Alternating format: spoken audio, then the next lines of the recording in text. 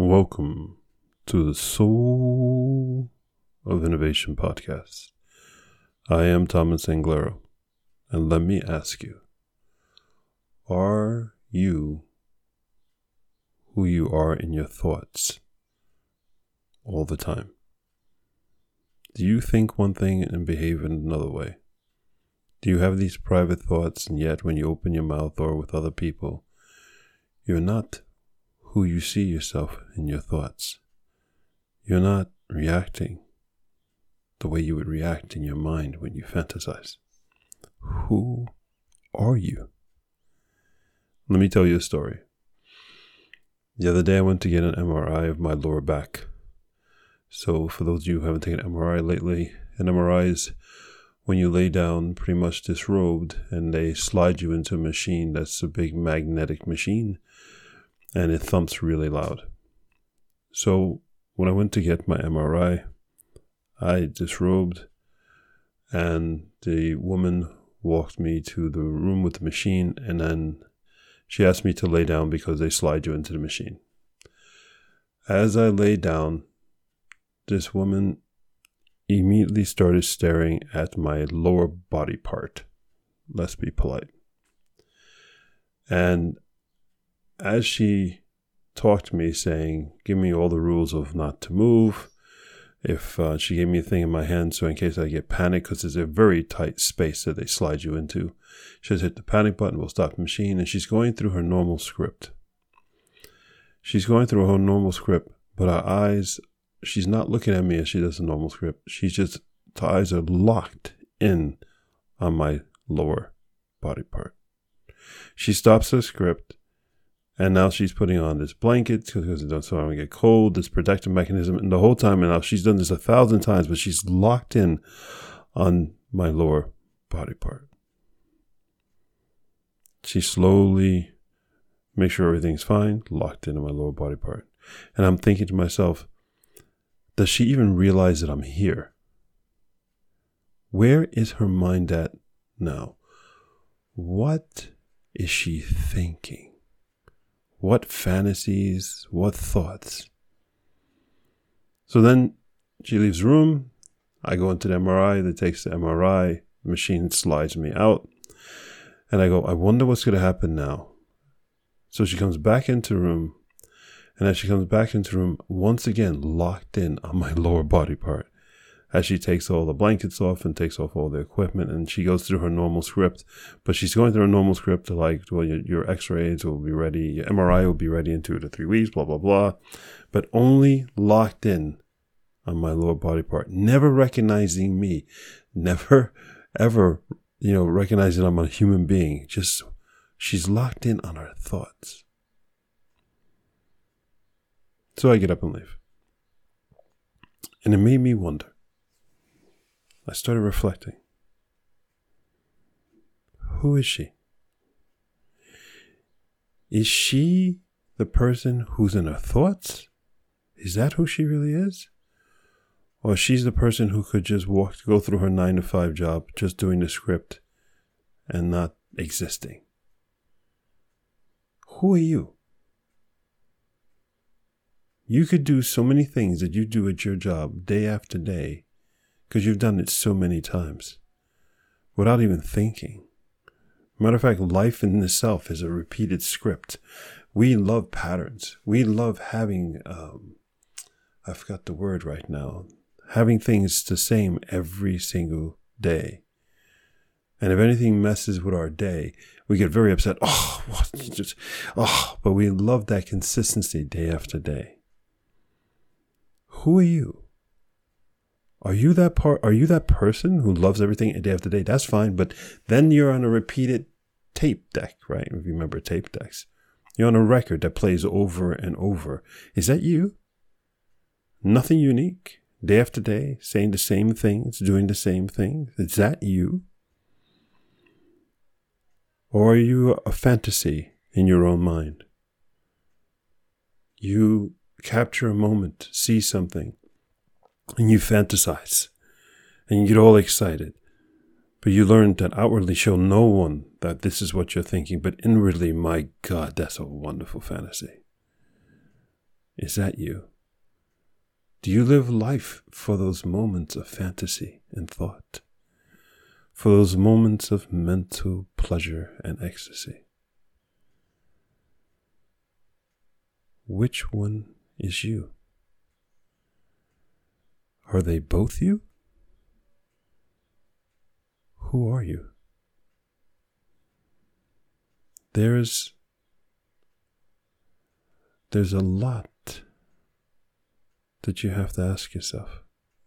There's nothing wrong with having fantasy. There's nothing wrong with seeing someone or seeing something and letting your mind go off and have fun. That is called the joys of childhood. Do you remember when you were young and you were playing with the sand and playing with rocks and grass and flowers and friends, and you were making up all sorts of stories? That is what you're doing as an adult, and it is fine. Matter of fact, it is necessary. But now as an adult, you're 20, 30, 40, 50, 60 years old, maybe older. How much time do you spend in your fantasy thoughts? And I'm not saying that if you spend too much time, I'm just asking, do you live for that moments of fantasy time in your thoughts? Is that you? Do you understand what I'm saying? Is that time that you have those fantasy thoughts, that you see that someone? Did you stare at something? Do you look at a picture and you remember? Is that your moment? Is that what you're living for? And the rest of your life is just sort of this day after day, week after week thing. What do you live for? When do you say you're you? Are you that moment when you wake up in the morning and no body part hurts, your mind doesn't hurt, you're fully rested? I believe we all are ourselves. We all are our true selves in that one moment. Before we think of the job we have to do, before we think of the work, the people, the kids, the bills, that one moment of pure relaxation, that is absolutely us. And right after that moment, and just before you remember all the pressures of life,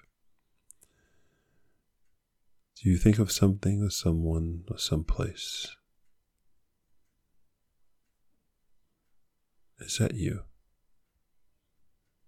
And then when you open your eyes and you realize you're awake, do you work towards that goal? Do you work towards that person, that place, that something, that someone? Do you see, I think that young lady who taught me a lot while I was laying there and she stared at my body part. She taught me a lot. I would not have minded if she would have just looked me in my eyes and said something to me somewhere during that experience.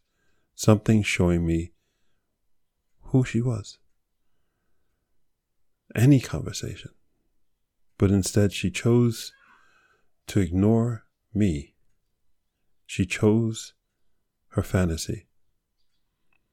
And she ignored reality. Let's say I was let's say I was available. And let's say I found her attractive. Maybe that would have been our moment. And she blew it. She chose to be engrossed in her mental fantasy, when all she had to do was turn her head and look at my eyes, and it could have been a reality. Do you ever made that mistake? You chose your fantasy over reality. Are you choosing your fantasy now?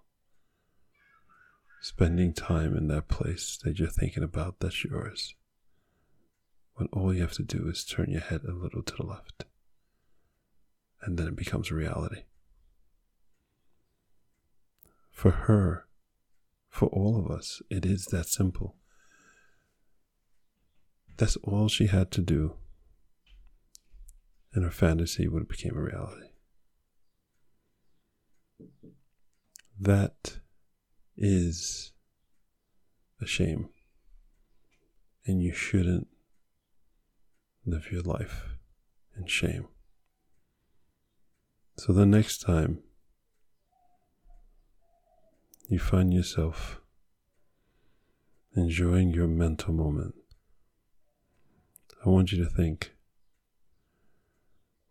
what little thing I have to do, what the person I'm thinking about, the person I'm looking at, the person I'm fantasizing about, what do I have to do? The job I'm dreaming about, what do I have to do?